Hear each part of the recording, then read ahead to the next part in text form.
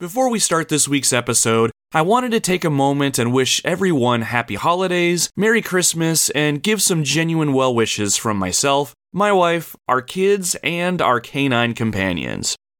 This episode was originally intended to air last week on December 15th, so it's been recorded and edited for a few days now. I wanted to make sure my family and I passed along some holiday tidings since I didn't in the episode itself. More than that, though, I wanted to personally thank you. Yes, you. The person listening to this right now, I am talking to you. Thank you so much for listening to the show and giving me some of your precious time. Thank you for being patient with me as I learn how to do all this podcasting stuff. Thank you for the support, but most of all, thanks for just being a genuine, awesome person.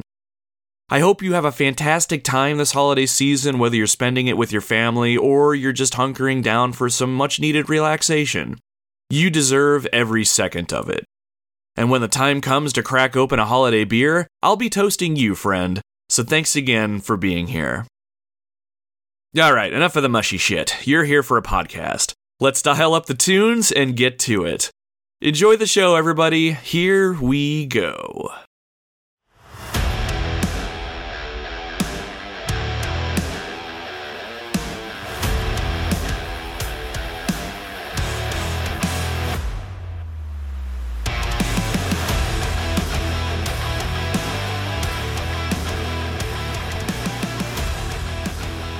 Greetings, fellow travelers, vagrants, explorers, wildlanders, and welcome to episode 22 of the Retro Wildlands.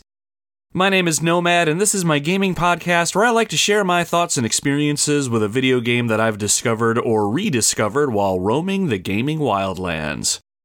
Thank you very much for taking the time to join us on our Wildlands expedition today, my friend. As winter continues to sink its icy claws into us, especially around here in Ohio, one thing you can always count on is the fact that we'll always keep the campfire going and our supplies well stocked. But even despite the warm fire, my wife insists on making sure our canine companions, Dee Dee and Dexter, wear their little winter coats when braving the elements. And I can't quite tell if they're appreciative of the extra layer or if they're just tolerating the circumstances, but both of them will be around to say hello and give your legs the weekly obligatory sniffing. Just make sure you do not laugh or snicker at them. Even if they do like their winter coats, I'm getting this feeling that they're getting a little self-conscious about them. On today's episode, we're talking about another game in the Resident Evil universe. This time, the very last numbered entry to be released on the original PlayStation. A game that was fortunate enough to get a remake that dropped back in 2020, and a game that started to subtly tip the franchise towards a more action-oriented experience long before Resident Evil 4 would grab that baton and run with it. Today, we're going to be talking about Resident Evil 3. It was released about a year and a half after Resident Evil 2, and to say I played the shit out of Resident Evil 2 would be an understatement. While I certainly wasn't becoming bored with Resident Evil 2 when I was younger, I was starting to wonder what was next for the franchise. On one hand, I was curious as to how our heroes were going to take down the massive Umbrella Corporation. The way Resident Evil 2 ended made it very clear that our heroes had their sights set on taking out Umbrella. But on the other hand, the zombie outbreak that took over Raccoon City could be used as a way to tell some pretty awesome stories if the story went that direction. And in the case of Resident Evil 3, it was the latter that we got to experience. Making her franchise debut in the very first game, STAR's Alpha Team member Jill Valentine returns in RE3. After the events of the first game, it was revealed that Jill has been trying to investigate the Umbrella Corporation in hopes of holding them responsible for the Mansion incident in the Arklay Mountains outside of the city. However, the T-virus that was responsible for turning humans into mindless, rotting zombies has spread into the city. It doesn't take much time at all for Raccoon City to fall, and soon the undead walk the streets. The objective of Resident Evil 3 is a very simple one.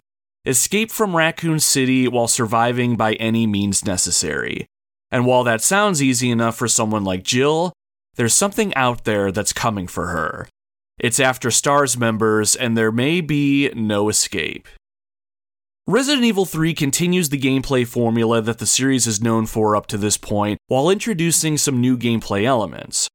We'll go into some of those features in the show itself, but one new addition to this game that I don't think people talk about much are the randomized item locations, enemy locations, and randomized events.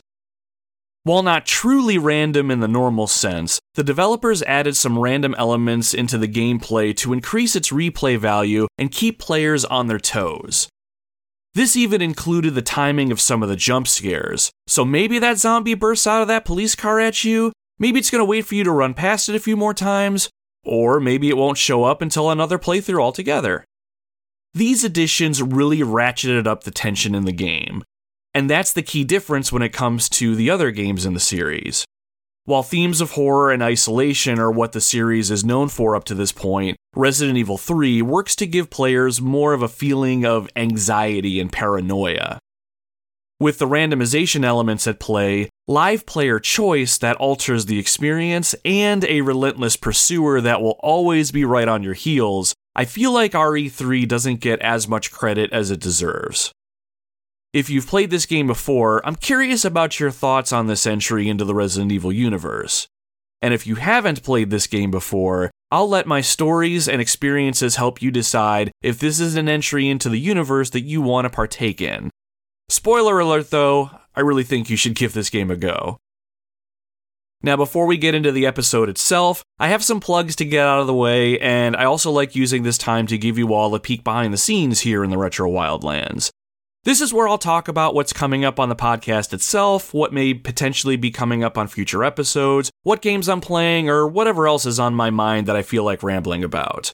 If none of this sounds interesting to you and you want to breeze past it so you can get to the Resident Evil 3 conversation, no worries, you can skip ahead until you hear the music, which should be about 5 to 7 minutes up the road. In the show description, I should have loaded timestamps so you can check that out and know exactly where you need to go if you don't want to fumble around. So now that I'm thinking about it, I don't think I have too much to go over this week. Things in general are going pretty well here in the Wildlands, and as the year winds down and we start to close it out, I'm really excited every time I look back and see how far we've come. It still blows my mind that there are people out there that want to listen to the show. We're on pace to break over 500 downloads across all episodes well before the end of the year, and that's a number I was not expecting to get to. Now, I don't know if that's a good number given how many episodes we have, but it's still really awesome to me. While I'm certainly interested in growing the show and getting more and more people listening, my biggest concern is putting out quality episodes and building the Retro Wildlands archives. Between my full-time job, the holidays coming up, family activities, playing the games for the podcast, writing up show scripts, and interacting with folks on social media, I don't really have much wiggle room. I figure of all the things to put the effort in regarding the show, I want to make sure I'm pumping out quality episodes, ones that I'm proud of. They might not be the best, and I'm sure there are better gaming podcasts out there, but I don't want to just open the content pipes and let the sludge flow out. I want to make sure the water dripping into your canteens is as pure as it can be and as clear as I can filter it. All that to say, I wanted to say thank you to everyone that's given me a bit of feedback on the show, or just reached out to chat about the podcast, or even just bullshit for a little bit. I'm still having a blast doing this, and I really do appreciate anyone who's taken the time to listen to even one episode of the show. On that note, if you end up liking the show and you want to show it and myself some support, please consider following us on your preferred podcasting platform. Better yet, please leave a good review on your platform if it allows you to do so. You can even leave us a review on our Facebook page too. Good reviews along with downloads are what will get us to pop up more in search feeds, so if you have a minute to spare, I'd really appreciate you taking the time. I'll even read some of the reviews on the podcast and give you a shout out if that's something you'd be interested in. No obligation or anything. Honestly, the fact that you're even listening to this right now is more than I could ask for, so thanks again, my friend. As far as what's coming up on the podcast, I started messing around with The Lion King over the weekend. That one came out on the Sega Genesis and the Super Nintendo. Way back when I first started the podcast, I had a friend that mentioned this game as one they remembered playing way back in the day. I've never played it before, and honestly, after I popped it in for the first time, I can kind of understand why. because this game is hard as fuck. And it might be me, but this game seems like it would have made Little Nomad ask to have more chores instead of time to play this game.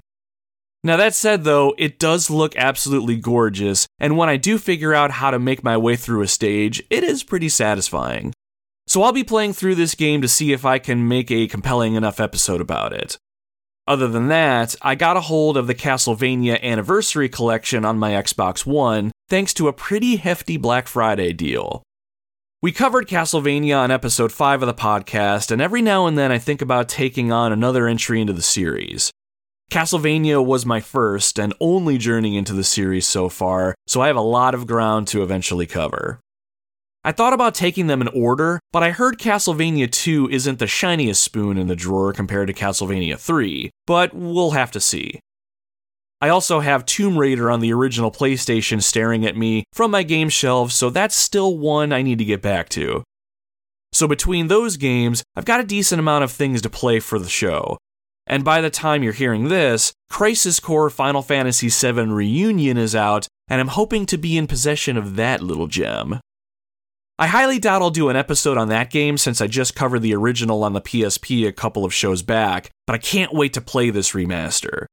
I mean, really though, if you want me to cover the new Crisis Core remaster on an episode of the podcast, I would be more than happy to. You just have to let me know and I'll make it a priority. So speaking of potentially covering the new Crisis Core game, if there's any other game out there that you'd like me to cover on the podcast that you would think would make a good episode, just let me know. How do you do that, you might be wondering? You can do that and more over on our social media platforms. We have a presence over on Facebook, Instagram, or Twitter if you search @Retro Wildlands. Right off the bat, it's the quickest and easiest way to get a hold of me directly if you wanted to reach out and offer any feedback on the show, suggest a game to have me cover, or just talk games in general. Following us on social will also spice up your timelines and feeds with some gaming goodness, and you'll get the inside track on what game is coming up on the show before the next episode drops. When I lock in the next episode for the podcast, I'll let the cat out of the bag on the weekend by posting a call out for comments on our social media platforms. If you want to interact with the show, you're welcome to submit comments, questions, or thoughts about anything pertaining to the upcoming episode, any gaming-related topics, the podcast itself, myself, or whatever comes to mind. I'll read and respond to them in the intro section of that next podcast. Also over the weekend, I've been creating and posting gameplay demos using some footage that I've been capturing using the world's cheapest capture card, and while they aren't really much, I am pretty proud of those little things. So follow us on social to check those out, and anything else that I might toss up there. The Wildlands are a place full of adventure and discovery, and roaming them by myself is fine and all, but I'd rather build up our expedition and make those discoveries with some good people, so come check us out. You can be a lurker over on our socials too if you want to just sit back and hang out. Here in the Wildlands, all are welcome. Okay, I think that's really all I have for this week's Shop Talk session. Shout out to Curtis from our Facebook page, who coined that phrase, by the way. Gather around the campfire, my friends. It's time to get to the reason that you're all here. It's time to talk about Resident Evil 3. Released for the Sony PlayStation back on September 22nd, 1999, we play as STARS Alpha Team member Jill Valentine. Jill returns to the franchise after her debut in the first Resident Evil game, and we find her smack dab in the middle of the zombie outbreak that overtakes the Midwestern town of Raccoon City one day before Leon S. Kennedy and Claire Redfield arrive in Resident Evil 2.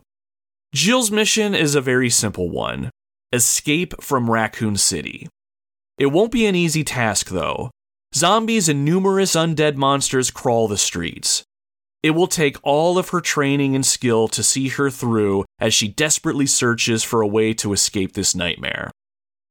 But there's something out there. It's much larger than any of those zombies, and it seems hellbent on making sure that Jill doesn't live to see another day. So let's gear up, Wildlanders. Grab your trusty RPD-issue handgun, your reloading tool, and don't forget your lockpick. There isn't going to be any rescue. We have to get out of here. Let's stick together and make our way to... Wait a minute, do you hear that? I don't think we're alone in here. Stars.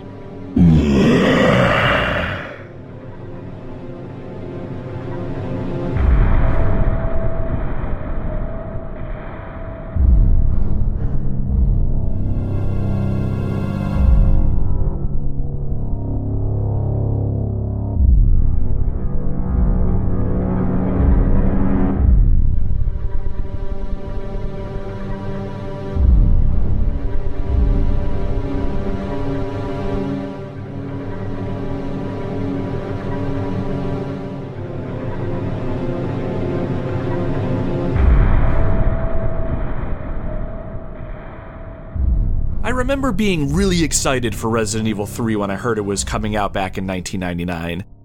I wouldn't say I'm a Resident Evil fanboy per se, but back in the first couple years of the series being out on the PlayStation, I was beyond hooked. Even today, I can't quite put my finger on why I loved this game so much. I loved the characters, the storyline was simple and somewhat believable to me, and I loved that feeling of being scared. It was an adrenaline rush that I still look for today. Playing the first Resident Evil with my stepdad after he wouldn't let me because of all the violence and gore will probably be one of my favorite gaming memories. When Resident Evil 2 came out, it expanded on a lot of what the original game tried to do. Really, it surpassed the original in almost every conceivable way. I loved the new characters, Leon and Claire, I loved the replayability, and I loved the extra game mode that came with the game's DualShock Edition. I craved anything and everything Resident Evil and patiently waited for the next installment. When Resident Evil 3 was announced and I learned it would take place during the Raccoon City zombie outbreak, and the star of the game would be none other than Jill Valentine, I knew I had to get my hands on it. I'm pretty sure I got this game as either a Christmas or birthday gift, I can't really remember. All I remember was I played the shit out of this game though. Looking back, Resident Evil 3 could have been the worst game in the series up to that point, but I would have never known that. I didn't really care to analyze it or compare it to the other two games. I had more of what I wanted. A new story in the RE universe, my beloved pre-rendered backgrounds, and a chance to feel that scary suspense I felt the first few times I played the previous games. And while I got all of this and more, it wasn't until I was much older that I decided to look at this game with a more critical eye. Is Resident Evil 3 as good a game as I remember? Is it still fun to play today? Is it a must-play for casual and serious gamers alike? Well, settle in, friend. It's time for Adult Nomad to peel back the layers a bit and see what it is that we're working with. So, what is this game? Resident Evil 3 is a third-person survival horror game that was developed and published by Capcom. It's the third mainline entry into the Resident Evil universe that puts players in the shoes of Jill Valentine, the heroine from the first RE game. Jill finds herself right in the middle of Raccoon City, just as the zombie outbreak starts to engulf the town. The premise of the game is a pretty simple one. As the player, we need to help keep Jill alive and get her out of the city. Things, however, are not going to be that simple, though. In no time at all, zombies and other monsters have overtaken the city. As we navigate Jill through the city's streets and to her salvation, we'll need to confront or avoid these threats. The Umbrella Corporation, the sinister organization responsible for the creation of the T virus, have some plans of their own as well. Amid the chaos of the outbreak, they dispatch their own forces for reasons unknown. As we make our way through Raccoon City, we'll start to uncover more of Umbrella's seedier intentions as we meet up with members of their mercenary force trapped within the city. But what's worse, Umbrella has let loose something within the city that's been programmed to hunt down any surviving members of the STARS unit, the tactical force belonging to the Raccoon City Police Department. With the odds increasingly stacked against us and our heroine, will Jill be able to escape the city alive? That, my friends, is going to be completely up to us. Now, as far as the story goes, if you've ever played Resident Evil 3 before, I'm not going to go too deep into it, so you don't have to worry about story spoilers or anything in this episode of the show. I might touch on a couple little points here and there, but The story isn't really all that complex, and there aren't any narrative revelations in this game that rock the Resident Evil universe or your gameplay experience or anything. While the events in this game do a really good job of expanding on the franchise itself, and was a welcome addition to the series back in 1999, I don't think this game is required if you're looking to get the most out of the overall story. It is a pretty cool and self-contained sort of narrative, though.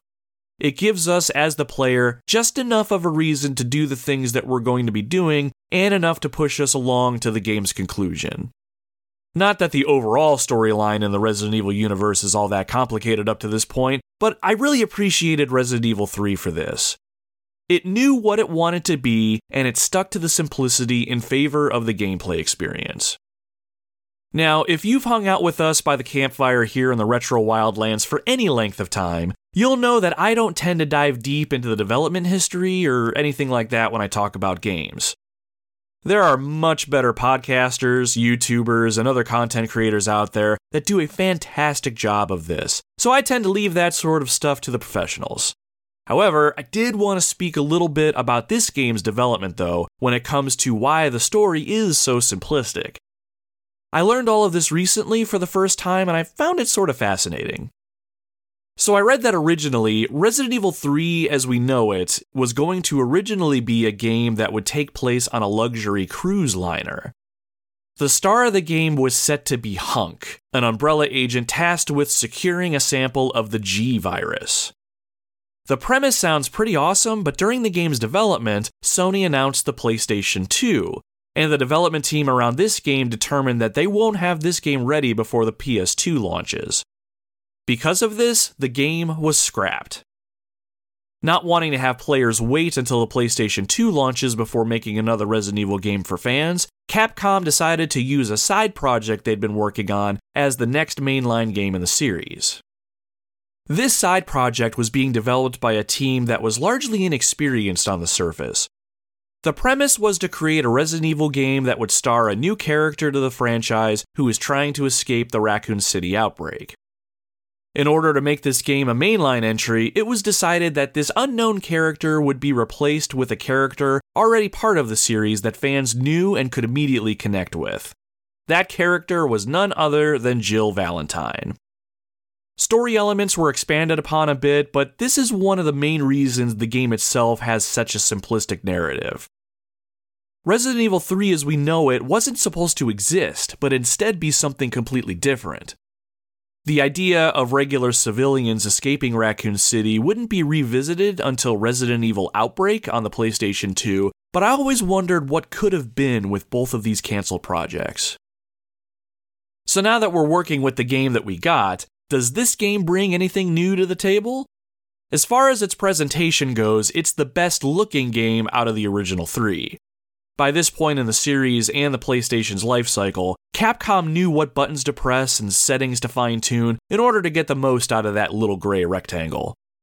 Character models and in-game assets look great, but where RE3 really shines visually is in its pre-rendered backgrounds.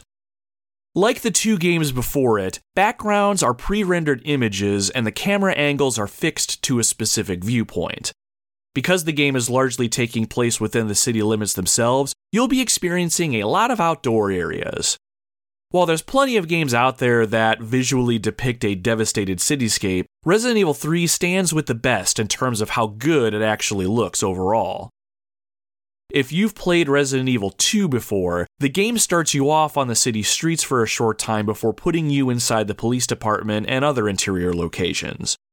I wanted so bad to be able to explore the city and see what it looked like after the outbreak. In this game, we definitely got this opportunity, and the visuals were everything I had hoped for. You get to explore a city that is very much lived in, and if you look close enough, you can sort of see remnants of the humans that came before you. It's a wonderful sight to behold, and what really made the city more fun to work my way through was my attachment to the city itself. You see, Raccoon City is its own character in the Resident Evil universe. After playing the first two games, I started to connect with it. It's what made playing Resident Evil 3 as enjoyable as it was for me because I finally got to explore it. The backgrounds and visual representations of the city did well to showcase everything. With this in mind, I actually recommend you play the first 2 games in the series before you tackle Resident Evil 3, even though Resident Evil 3's story is as small and condensed as it is. It's not that experiencing the first 2 games in order are going to fill in any storyline gaps or anything that you're going to miss out on while playing the 3rd game. It's just, as you go through the first 2 games and get connected to the lure and just the franchise itself, you'll understand how special Raccoon City actually is. So when you do get to traverse it in RE3, it'll make that whole experience that much more enhanced. Really, because the story is so light in Resident Evil 3, the actual weight of what's going on won't quite hit you right in my opinion, especially when the game reaches its epic conclusion. When it comes to other aspects of the game's presentation, the soundtrack on offer is pretty stellar. While it's not my personal favorite overall out of the series, there are some tracks on offer here that really set the game's tone and build up Raccoon City as this desolate wasteland that is home to the undead. Even though the game takes place in larger, more open areas like city streets, parks, and other outdoor locations, the music on offer helps create a claustrophobic atmosphere and make the player feel like danger can still be hiding around every corner. Fires are burning all around us, objects are destroyed, and dead bodies litter the ground. If you stop and listen, you can hear the moans and cries of the undead being carried by the wind. But the music also carries a tinge of determination as well. While you're alone and isolated inside the city, it doesn't mean there isn't hope. Jill as a character and you as a player won't just find a place to hide and wait for the inevitable. You're both fighters, and you'll do what you can to survive the city streets in order to make your escape to freedom. The music in this game does a great job of making you feel like you're surrounded on all sides, but still manages to instill in you with just enough resolve to help you push forward. I really appreciated the game for this, and that's why the music you're listening to now is one of my favorite tracks in the entire game. Alright, I think that about covers the overall setup, and we touched on the presentation a bit. Where Resident Evil really puts its eggs is in the gameplay basket. There's a lot to talk about when it comes to how the game plays and some of its more defining features. I say we boot the game up and mess around with what the game itself has to offer and what makes this experience so unique. Right off the bat, when you start the game, you're met with a choice of difficulty options: hard mode and easy mode. In my opinion, I feel these difficulty options on paper are a little misleading. At its core, Resident Evil 3 is an inherently difficult game. The number of enemies you encounter is much more than the games before it, and some of the enemies you encounter are pretty tough and relentless, especially a certain hulking terror I haven't mentioned yet. The hard mode option plays much like earlier games in the series where your focus will be on survival. Really, it's the Resident Evil experience that we're all used to up to this point. Thinking about it out loud, I think it should be called normal mode or maybe even like survival mode. Now, if you play easy mode, you'll start the game off with an assault rifle, some healing items, and the item box you come across will be stocked full of high-powered weapons and ammo. I'm talking about the shotgun, the powerful Magnum handgun, and several more ammo magazines for the assault rifle. You also have the ability to save the game as many times as you want. It's actually pretty fun to play the game through this way. Because of that, I really think they should have called this mode something other than easy. Maybe Funhouse mode or something like that. Whatever you want to call it, I recommend you play through the game on hard mode if it's your first time. It's how the game was intended to be played. You'll also have access to certain things that won't be available to you when you play through the easy mode. Things like the mine thrower weapon or a couple other custom weapons available only in this game.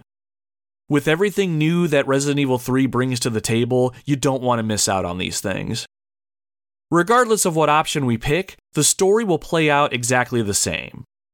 For the sake of this podcast episode, we're going to be playing on hard mode. When we make our selection, it's time to get serious. Resident Evil. We're treated to an opening scene where Jill herself sets up the story. After surviving the events of the first game, it seems like the Umbrella Corporation have yet to answer for their crimes. Apparently, no one was willing to stand up to the company, and that lack of conviction, despite Jill's efforts, would lead to the destruction of Raccoon City. Now all Jill can do is try to survive and make her last escape. The game opens with a CGI cutscene that depicts the fall of the city. Tons of zombies are taking to the streets while police officers and SWAT team members work to try and take out the undead threat. However, nothing they can do seems to be working, and the undead horde starts to overtake police barricades. Law enforcement personnel and civilians are taken down by the zombie horde, and it's pretty evident that the situation has spiraled out of control. For an unknown reason, the Umbrella Corporation sends their own troops into the city to combat the zombie threat, though even they are quickly being overtaken and brought down. Eventually, the city falls, and the only people walking the streets now are the dead ones. The game itself starts as we take control of Jill just as she's blown straight out of her apartment building. Fire engulfs everything around her, and slowly a few zombies start shambling towards her from the fiery wreckage. Without any direction, we head away from the apartment building down a narrow street. Standing in front of us is a single zombie blocking our path. Holding the right shoulder button, we raise the pistol in our hands, and by pressing the X button on our controller, we fire. After about 4 shots, the zombie falls on its back and we can safely run past it. We get to a dumpster blocking our way, but with another press of the X button, we vault on top of it. We jump down and we immediately discover that the undead are converging on both sides of us. With nowhere to go, Jill backs herself up against a wall and immediately realizes there's a door behind her. It's stuck shut, but Jill frantically starts to throw her shoulder into it. Just as the zombie horde is about to overtake her, the door gives way. Jill backs up through the door in sheer awe of the horde of undead moving towards her. Hands lash out and try to grab her from nearby windows, and it's at this point that Jill quickly turns on her heels and races down the alley. September 28th, daylight. The monsters have overtaken the city, and somehow, we're still alive. Jill finds herself in a warehouse where she's been holding up since the night before. She comes to the realization that no help is coming and it's time to get out of Dodge. She approaches another survivor that's been held up with her, a man named Dario. However, Dario has other plans. Okay, we've got to get out of here. What? What do you think you're talking about? I just lost my daughter out there! How dare you tell me to go back outside? I'm sorry about your daughter, but there isn't gonna be any rescue. We have to get out of here! No! I'm not going anywhere! I'd rather starve to death in here than be eaten by one of those undead monsters! Now leave me alone! Dario locks himself inside one of the storage containers in the warehouse, and the game gives us control of Jill back. Now that we're safely inside and we're in no danger, this is a great time to check out how the game controls and go over some of the game's new features. First up, if I haven't mentioned it before, the tank control scheme that's been in the previous Resident Evil games makes a return here. If you happen to miss the 5 or 6 other times I described tank controls on the podcast, it's a control scheme where your character's movement is dependent on the direction that they're facing instead of the camera view. Pressing up on the directional pad will move your character forward relative to the direction that they're facing. Pressing left or right will only pivot the character in those directions, and pressing down will make your character move backwards relative to the direction they're facing. I'm still head over heels in love with this control scheme, but it is still as clunky as all hell. However, we're introduced to a few new features that give us a bit more mobility in this game, and we're going to need every edge we can since Resident Evil 3 is much more action-focused than the entries before it. The first new control addition is the 180-degree quick turn. By pressing down on the D-pad and then pressing the run button, Jill will spin on her heels and turn around in one fluid motion. It's a great way to get yourself out of danger and just makes Jill more maneuverable without having to watch her slowly turn around. The second new control addition is the inclusion of the emergency evade mechanic. Basically what that means is Jill has the ability to dodge incoming enemy attacks. For a game that's super stiff in the way it controls, the idea that you can dodge sounds pretty damn amazing. And the concept in and of itself is really badass. That is, when it works. Here's how it's supposed to work. When an enemy attack is about to connect with Jill, pressing the shoulder button we used earlier to draw Jill's weapon at the right time will have Jill evade the attack. If Jill is already aiming her weapon, pressing the shoot button at the right time will have her evade the attack as well. She'll either sidestep to the left or right, duck below the attack, or even dive out of the way altogether. The animation seems to be random and situational, but if successful, Jill will take no damage and be in a position to either go on the offensive or beat a quick retreat. For zombies, Jill will shoulder check them and push them back instead of dodging. It's pretty cool to see Jill throw her weight into an enemy and have her plow through anything standing in her way or effortlessly evade incoming attacks. Now, all this seems easy in practice, but the timing part of it is the most complicated. There are no on-screen prompts to tell you when to evade, and while some of the wind-up animations on most of the enemies you face are pretty obvious, some are a lot harder to see. Zombies in particular are pretty hard to shove. They tend to shamble randomly, and they don't really telegraph a grab before they actually latch onto you. It can take a ton of trial and error to get good with this mechanic, and even then, you'll get hit more often than you'd like. One of the other things that work against you while dodging is that you can actually potentially put yourself in more danger by using it. When Jill enters a dodge animation, she's not invincible while she's performing it, meaning if a monster swings its claw out and manages to still hit Jill while she's evading, she'll still take damage.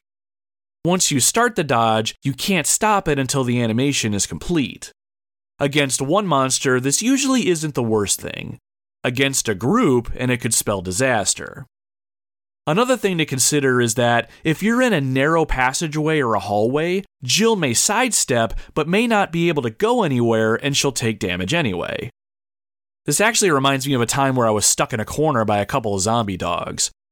They had pressed me so far into a corner that, when I tried to pull my gun to fire, Jill would dodge and run right into another dog and take damage. As each dog took turns lunging, the game kept making me dodge into the others over and over again. I was able to make it out of the situation, but I lost a ton of health in the process. The biggest problem with the whole system is that it's tied to the same button that you use to draw and fire your weapon. If dodging had its own button, I think it would have been a much easier tool to use. Now, does that mean that the dodging mechanic as a whole is busted? No. When you use it successfully, it's pretty badass. Sidestepping a zombie dog lunge and turning around to fire on it is really awesome and satisfying. And some of the bigger boss enemies can be made a little easier if you get really good at dodging. You don't have to use this feature if you don't want to. The game itself plays just fine without it. It's just there if you want it. There's one more new feature to the game that I want to touch on before we step outside back onto the Raccoon City streets. If we open up our inventory, we'll notice that we have a peculiar little item. Alongside our handgun, we'll have an item called the reloading tool. This item is used with gunpowder to produce ammo, and depending on the type of gunpowder, the ammo created will vary. Also in our inventory are a couple of files that we can read. The blue book covers the game's basic controls, while the red one is a breakdown on how to use the reloading tool. Alright, quick crash course on gunpowder. There are 3 types of gunpowder in the game: A, B, and C. A is colored red, B is yellow, and C is blue. To my knowledge, only A and B gunpowder are available in the game to find and pick up. You can create C gunpowder by combining A and B together. The file in your inventory has a list of all the recipes if I'm not mistaken. But to keep it basic, A gunpowder creates handgun bullets, B creates shotgun shells, and C creates grenade rounds for the grenade launcher. Now that is just the basics. You can create all types of ammo using gunpowder combinations. You can even combine gunpowder with grenade rounds and create varying types. So with that said, you can create ammo like magnum rounds, flame rounds, and even a new type of grenade ammo called freeze rounds. See, while there's a decent amount of ammo in the world to come across and find on their own, you're going to have to stockpile gunpowder and make whatever ammo you need or want based on the weapons that you prefer. And the way the game is set up, you can't get a healthy mix of everything. You'll have to be somewhat strategic on what you want to create. Just to put that in perspective, it takes 3 gunpowder Cs to make 24 magnum bullets. You need 1A and 1B to make 1C. I'm sure you can do the math, but that is a lot of gunpowder to collect. However you decide to use your gunpowder, this opens the door for all sorts of gameplay variety. Another cool thing to mention before I forget, the more Jill creates a specific type of ammunition, the more experience she'll receive. That means she'll create more ammo with each gunpowder she uses as she goes. Example, 1 gunpowder A creates 15 handgun bullets. After 2 or 3 times of doing this, she'll start to create 17 rounds of handgun bullets. Now, the absolute best part of this whole process is the enhanced ammo that you can create. Exclusive to handgun bullets and shotgun shells, after you use these respective gunpowders 8 times, you'll have the option to create enhanced ammo. This ammo is much more powerful than your basic ammo that you create. It's a system that rewards you with sticking with one weapon type, and I love that it feels like Jill gains real-world experience by doing something over and over like she's getting good at it. To put the power of the enhanced ammo in perspective, the enhanced ammo will make most enemies stagger in a single hit. This even happens with the biggest of the bad monsters in the game, you know, the big guy I still haven't talked about yet. For this reason, whenever I play, I tend to favor making enhanced ammo for the handguns specifically. If you hoard all of your A gunpowder and just make handgun bullets over and over again, by the time you have a decent stockpile of enhanced ammo, you're about halfway done with the game at that point, just in time to take on some of the game's bigger monsters. So that's the reloading tool and gunpowder usage in a nutshell. So with the game's dodge system, 180-degree quick turn, and the reloading tool, we're pretty flush with new and exciting features. You know what else would be really cool? The ability to freely walk up and down stairs without having to press the action button. Well, my friends, ask and you shall receive, because that is another new addition to this game. As we start to make our way out of the warehouse, we have to ascend a set of stairs. In past games, we would have to press the action button and watch our character walk up the stairs automatically. Now we can just walk up them. Nice! This does come with a bit of a caveat though. Enemies can now traverse stairs when previously they could not, so we have to keep that in mind. Alright, it's time to set out onto the streets of Raccoon City once again and see if we can somehow find a way out of this nightmare. We exit the warehouse and make our way down an alley where we pass through another door and come into yet another alley. It's pretty quiet outside. If there are survivors out there, they aren't making a lot of noise. The wind howls and it carries the moans of the undead with it. The fight for the city is long over, and it's pretty clear that just by standing still for a moment and listening, that we humans did not win the day. We move through the alley, and to the left of the screen is a dumpster, and right in front of it we see a body. Whoever that person is no longer among the living. As we approach, we half expect the body to rise and start shambling towards us. However, from behind the dumpster, a zombie gets to its feet, moaning out a cry. We start to run away from it, and as we do, the body on the ground rises and starts to walk after us too. Rounding the corner, the screen transitions to a view that shows us a road littered with debris. Another zombie stands in the middle of the road, and we're about to run right into its grasp. Right as the zombie is about to grab us, we press the shoulder button and perform an emergency evade. Jill throws her shoulder into the zombie, causing it to stumble backwards.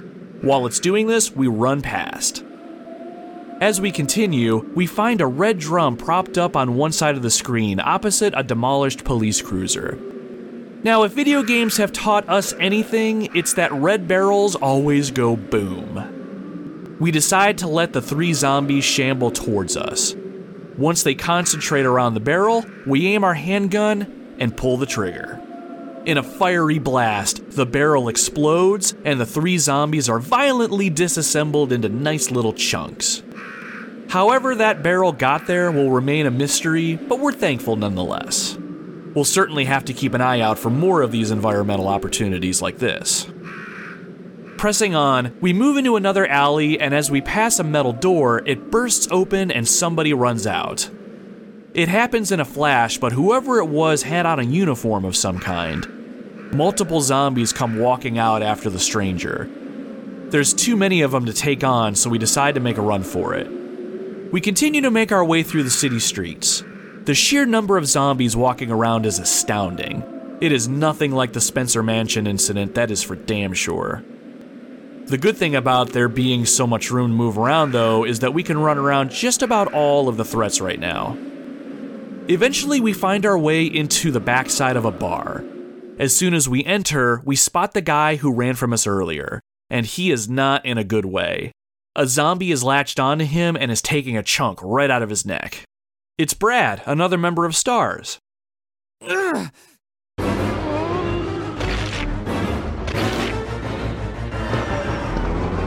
Get away!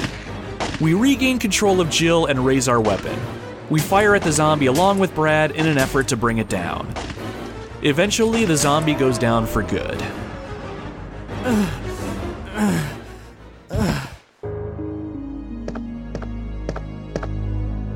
Brad, hang in there. Why isn't someone doing something about this? I didn't know you were still alive, Jill.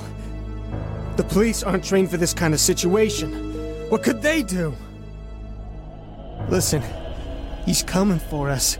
We're both gonna die. What are you saying? You'll see. He's after STARS members. There's no escape. Brad was clearly shaken up by whatever it was that he was hinting at. There's something coming for us and he's after STARS members? Wonder who that could be. Well, there's no possible way for us to figure that out right now, so we press on.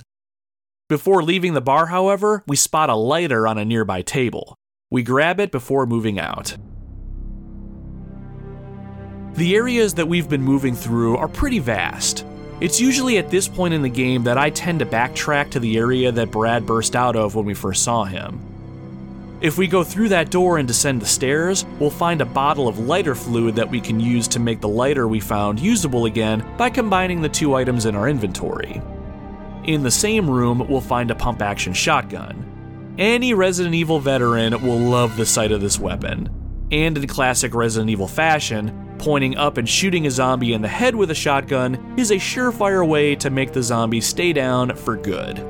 And it's just glorious to see.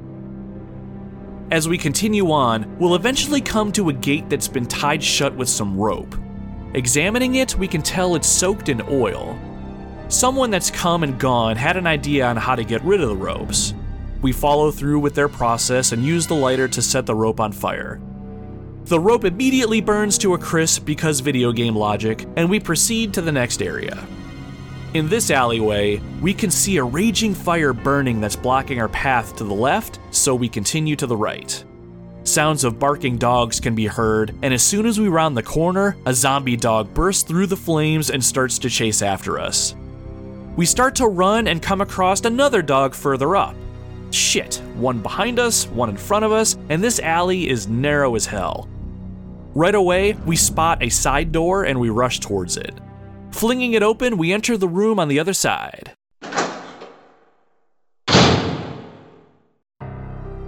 Whew, looks like we found our first save room. Or is it safe room? Pretty sure it's save room. We're gonna go with save room. But I know that if I'm wrong, a loyal Wildlander will contact me and light my ass up, so we'll worry about the semantics later. Save rooms are where you'll find item boxes where you can store excess items. And just like the previous Resident Evil games, storing items in one item box makes them accessible in all other item boxes you find. In this particular save room, there's 2 containers of gunpowder on the shelves by the door. We grab those and use our reloading tool to make a couple boxes of ammo. Now, before we move on back out onto the city streets, I have to say, this save room music right here is probably my favorite save room music in the entire Resident Evil series. There's just something about it. The piano that plays is very calm and soothing and really makes you feel like you're safe. You can catch your breath, reload your weapons, and lick your wounds.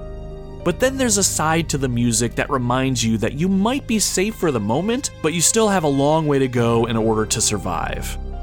It's a slightly serious tone that keeps you grounded so you don't really let your guard down. I'd be curious what save room music is your favorite. Okay, once we get ourselves organized, it's time to keep moving. As we exit the save room, we run past the dogs and exit the area into another wide open street. This area seems to be zombie-free, but that doesn't stop us from keeping a good pace as we go. We hang a right and continue past the burning wreckage of vehicles. We come to a door that happens to be locked. The prompt on screen that comes up tells us that the lock is a simple lock.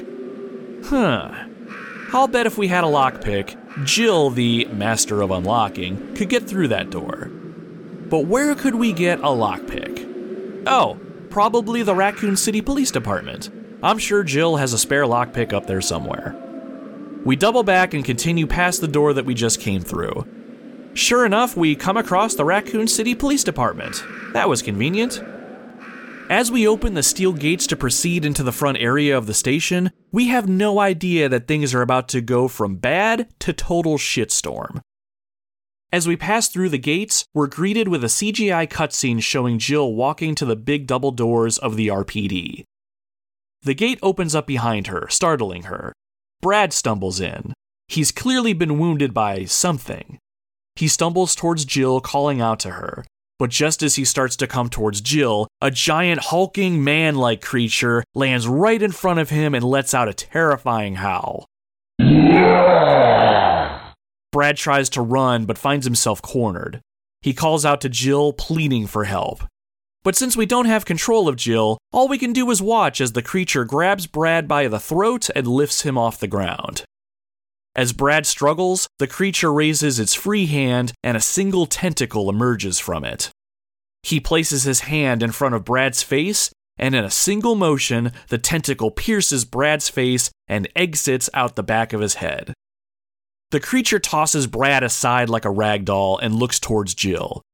Jill, ever hopeful that Brad is just sleeping, calls out to him. Unfortunately, he's pretty dead at this point. The creature starts to walk towards Jill and utters one single word. Stars. In a surprise reveal that nobody saw coming, we are introduced to the game's big bad, Nemesis. Nemesis is and will forever be one of my favorite monsters in the entire Resident Evil franchise and one of my favorite baddies of all time. He's big, strong, fast, and just absolutely menacing. His growls and roars are so iconic. He's a killing machine and he only cares about one thing. Stars. He wants you dead and won't stop until your bloody corpse is at his feet. We have very little time to process what's happened. Nemesis is walking towards us.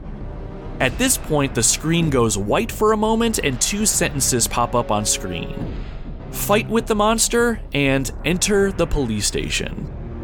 After a moment, the game resumes and the words remain on screen. We need to make a choice and we don't have long to decide.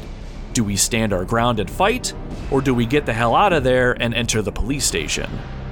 Nemesis continues to move towards us. We look down at Brad's lifeless body. This monster, this asshole, just murdered our friend and our comrade. We grip our weapon and steel ourselves and select the only option that makes sense. We select enter the police station because did you just hear how I described Brad dying? A tentacle to the face. No way, we are getting the fuck out of here. We make our selection and Jill automatically evades Nemesis and runs right into the police station just as Nemesis is hot on our heels. Inside the police station, Nemesis bashes on the big double doors, but eventually he gives up and moves on. We're alone in the lobby of the police station and we're once again safe. For now. Oh, that was certainly a ride, wasn't it? Back when I first played the game when I was younger, I never stood my ground to fight Nemesis. I always ran. Although the right answer in this specific scenario is to always fight him, so you can go over to Brad's body and grab a key item that he has on him that will make your life a little easier, then run into the police station. But either way, now that we've met Nemesis and made our first live selection choice, let's talk about these gameplay features a bit. So, Nemesis. Nemesis acts like a constant pursuer and will be on your ass pretty consistently until the end of the game now. He'll pop up in certain scripted sections of the game, but once he's around, he'll stalk you from room to room for a while until you move on to the next area. And yes, you heard that right. From room to room. Nemesis will follow you sometimes, so just because you evade him and move into another area doesn't mean that he's going to give up. He is literally like the T-1000 from Terminator 2. He will not stop until you're dead. A better comparison, he's a lot like Mr. X in Resident Evil 2. And when Nemesis is skulking around, the music becomes very low and very tense. The music here is perfect and really captures the tension that the game is trying to make you feel. Really, in the first two Resident Evil games, you could more or less move from room to room and clear out all the threats if you used your ammo wisely enough. Eventually, you would conquer areas like the mansion or the police station, and you'd be able to roam around pretty freely. But all of that is thrown out the window when Nemesis is around. And because he's around, you're always on edge. The tense music that plays when Nemesis is around even plays when you're in a save room. The game doesn't really give you a chance to be complacent, you're always forced to drive forwards. That's something new up to this point, and for some players it can make them kind of uncomfortable. I know it did when I was little, and it still kinda does today, but that's a good thing. It means that the game is really working the tension angle, and it's one of my favorite parts about the whole experience. Oh, and sometimes he has a rocket launcher, so there's that. Now the thing about Nemesis, he can be fought and he can be beaten. Anytime you encounter him, you can take him down with conventional weaponry, but it's going to take a lot of ammo and you better get good at dodging. If you manage to take him down, he'll drop a unique item if you're playing on hard mode. Some of the items include pieces to weapons like a powerful handgun with a high fire rate and a chance to instantly decapitate a zombie, or you can come across parts to a Wild Western custom M37 shotgun that allows you to fire shotgun shells much faster than the pump action. If you've ever seen the movie Terminator 2, I'm 99% positive it's the same shotgun that the Terminator uses in the motorcycle chase scene. And Jill loads another shell just like in the movie. It's fucking badass. Nemesis will also drop a cool item called the First Aid Box, which comes with 3 first aid sprays, and the whole item only takes up 1 inventory slot. It's a great reward for all the effort. But again, taking on Nemesis is no easy task, especially if it's your first time playing through the game. I recommend steering clear of him, at least on your first run through.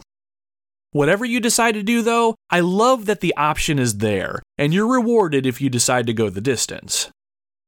If you do manage to down Nemesis, besides getting an item, he'll leave you alone for a while so you can go back to exploring and puzzle solving in relative peace. But he will be back, believe that. The last new addition to Resident Evil 3 is what's called Live Selection. This was the very first video game I remember playing that gave me a very obvious player choice in the middle of gameplay. Throughout the game, Jill is going to find herself at a crossroads and need to make a decision on something. The kicker is, these selections need to be made quickly, as every live decision happens when Jill is in some kind of immediate danger. You'll have a limited time to make a choice, and if you decide to do nothing, Jill will generally take damage and be put in a bad situation, so do not hesitate. Depending on what choice you make, you'll be able to see unique areas of the game and watch as different story elements play out. The ending you get in Resident Evil 3 is dependent on the live selection choices that you make. This whole feature is probably my favorite thing about this whole game. This allows the story to play out differently and really increases the replay value of the entire game. In Resident Evil 2, I love that you could play as two different characters. It gave the game a lot of replayability as you played through the game multiple times. The live selection feature is a great way to increase replayability in Resident Evil 3. As you progress through the game, the familiar Resident Evil formula is still there. The game itself is divided into little chunks, usually around a specific area where you have to accomplish something to move forward. Find the key to open the one door, find the items you need to operate a cable car, stuff like that. There's the usual light puzzle solving to be had and plenty of monsters standing in your way. Speaking of the cable car, Jill will eventually come across a small band of Umbrella mercenaries that were sent into the city. Carlos Oliveira is the first one that she'll make contact with. While Carlos isn't really loyal to Umbrella, seeing as he's a mercenary and all, he doesn't quite understand why Jill doesn't trust him and his team. Jill, of course, despises anything that even remotely resembles an Umbrella nowadays, and their relationship starts off a little rocky. Eventually, the two warm to each other and begin to work together. I won't get into the nitty-gritty of it all, but I will say, I really appreciated how their relationship formed over the course of the game. Now, Resident Evil is not really known for its deep story and character development, at least not this early in the series, but I grew to like Jill as a character even more as I watched her interact with Carlos and his team. Jill Valentine is a badass straight up, but even she knows and understands that she's not a superhero. She's vulnerable just like the rest of us, and because of that, she strikes up an alliance with the mercenaries. Even super cops need a helping hand now and again, and that really helped humanize Jill for me. As we wind it down, the only other thing I wanted to mention was that Resident Evil 3 has a decent amount of unlockable content if you play through the game enough times. There are 5 unlockable costumes that Jill can wear in subsequent playthroughs. If you don't like Jill's tactical tube top and miniskirt, you can switch it out for a couple others. My favorite has to be her original STARS uniform from the first game. Jill can also dress like Regina from Dino Crisis 2. You can also unlock a mini-game that some of you Resident Evil veterans may have heard of. It's called The Mercenaries. You play as one of the 3 mercenaries that Jill comes across in the city: Carlos, Mikhail, or Nikolai. You have to make your way from one end of the city to the other, but you only have a 2-minute time limit to do it in. Obviously, this isn't enough time, but you can earn more time by killing monsters, dodging attacks, rescuing hostages, and more. When you finish a run, you'll be rewarded money. You can then spend that money on some pretty cool weapons that you can use in the main game. Weapons like an assault rifle with infinite ammunition, a Gatling gun with infinite ammunition, a rocket launcher with infinite ammunition, or infinite ammunition for every weapon in the game. The game mode is fun, and it is a lot more robust than I think some players realize. I would play this game mode a lot, but admittedly, I only ever used Mikhail. Carlos is a little harder to play as with his loadouts, and Nikolai only has a handgun and a knife. I never got good enough to do well with Carlos or Nikolai, but it doesn't matter. It was a fun game to play, and the rewards were well worth it. I liked earning them like this instead of just trying to finish the game with the fastest time. I will say though, once you do earn all the available awards, there's not much incentive to go back and play the game through, but it's still there.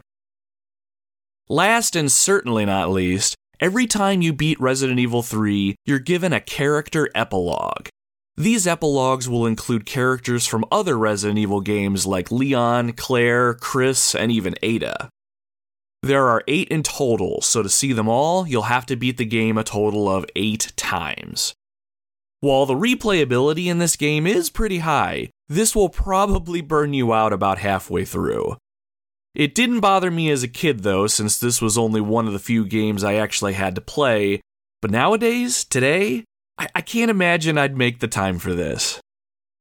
The epilogues are always online if you really don't want to put the work in, but all the work aside, I like the ability to be able to see what happened to all of my favorite characters in the series up to this point.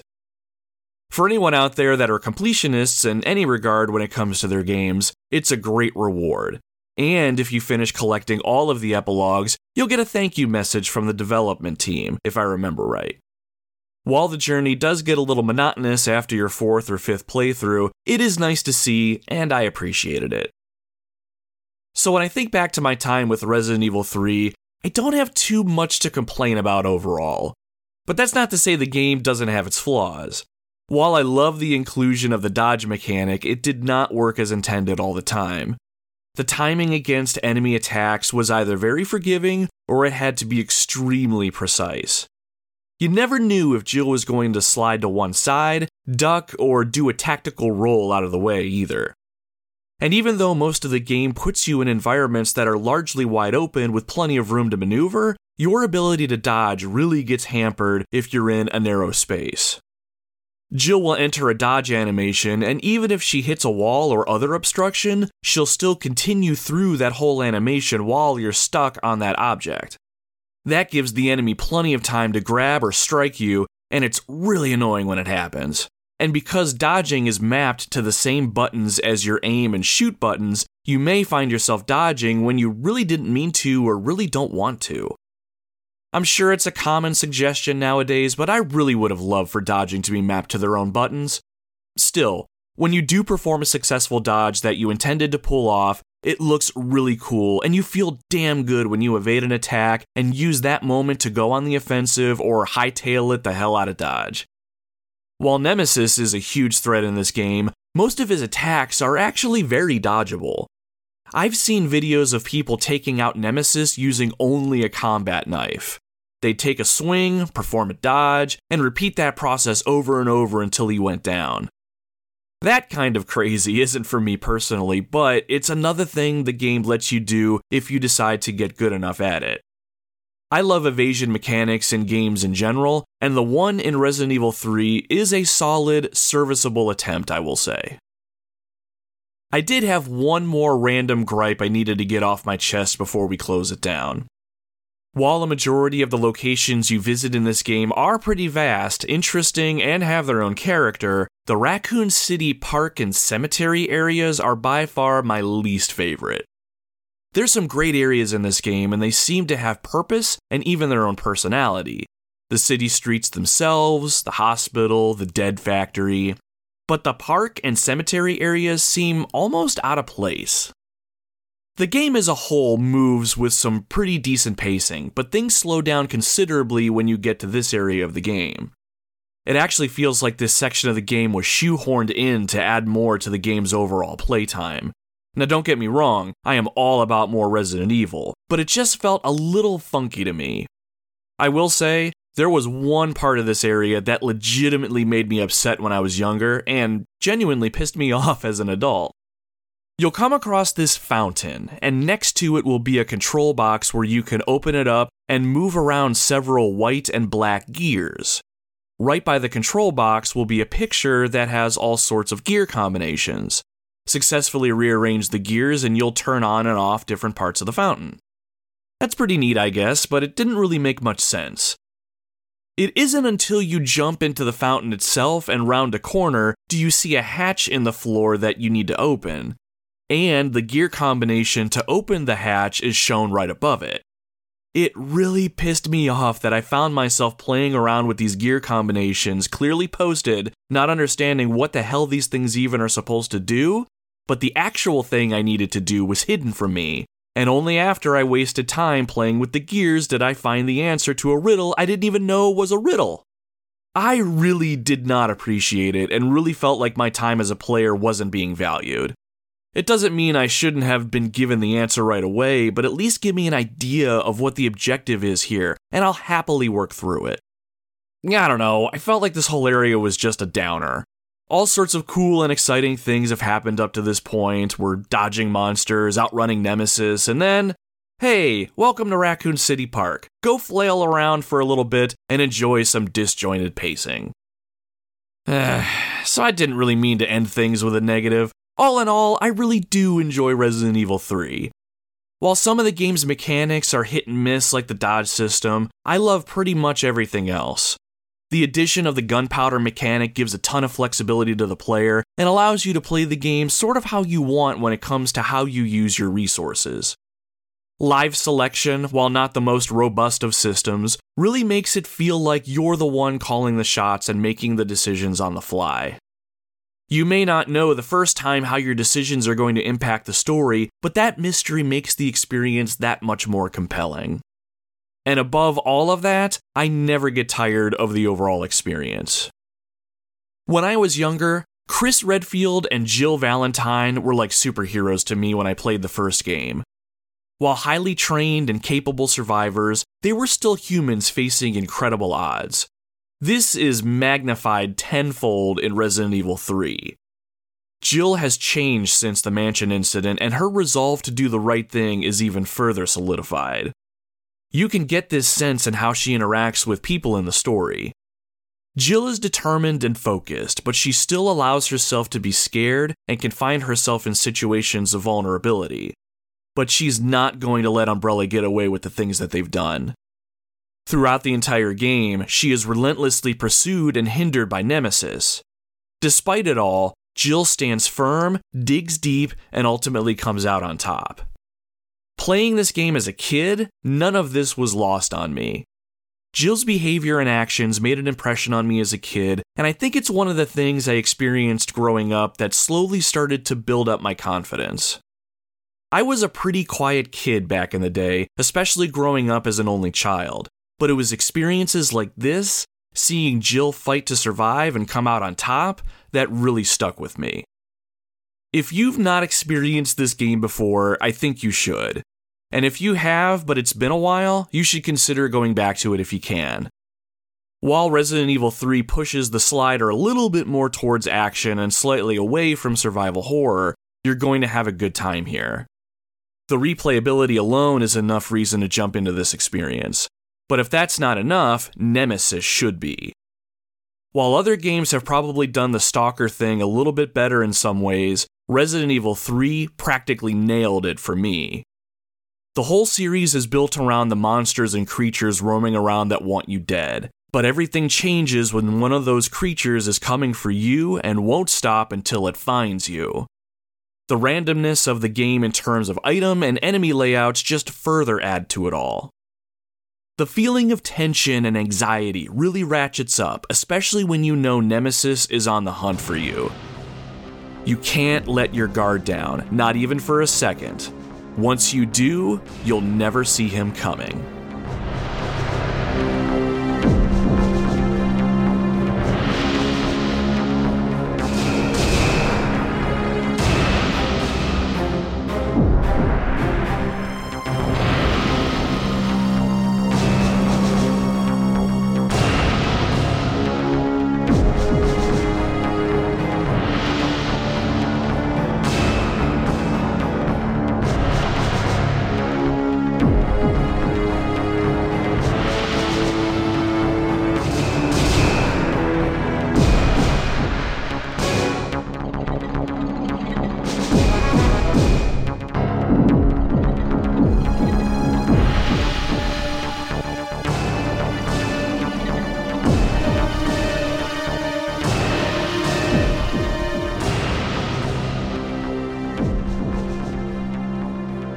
That, as they say, is that.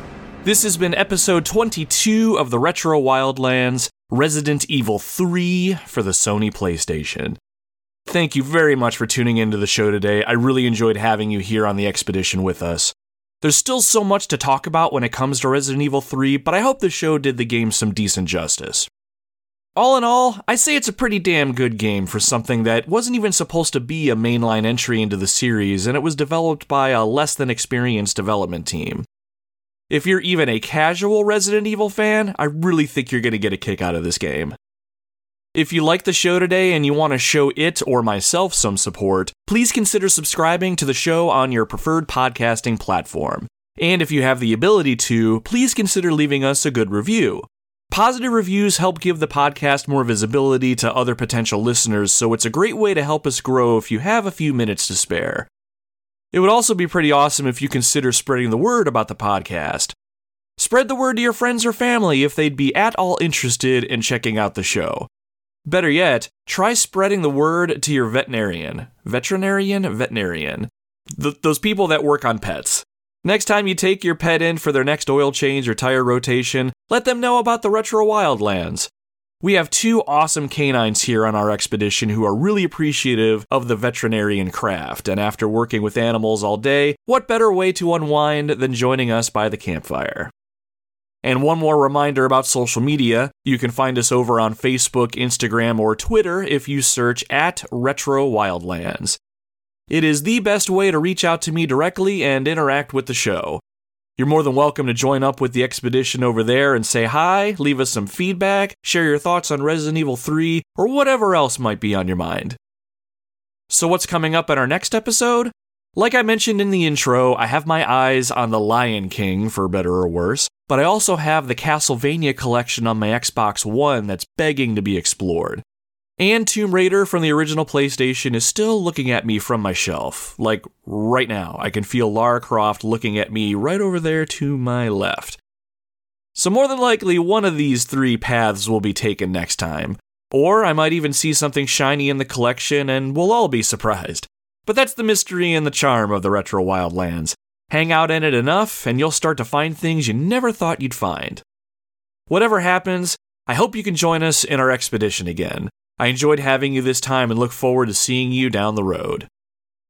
Until next time, my friends, my name is Nomad, and you can find me roaming the Retro Wildlands.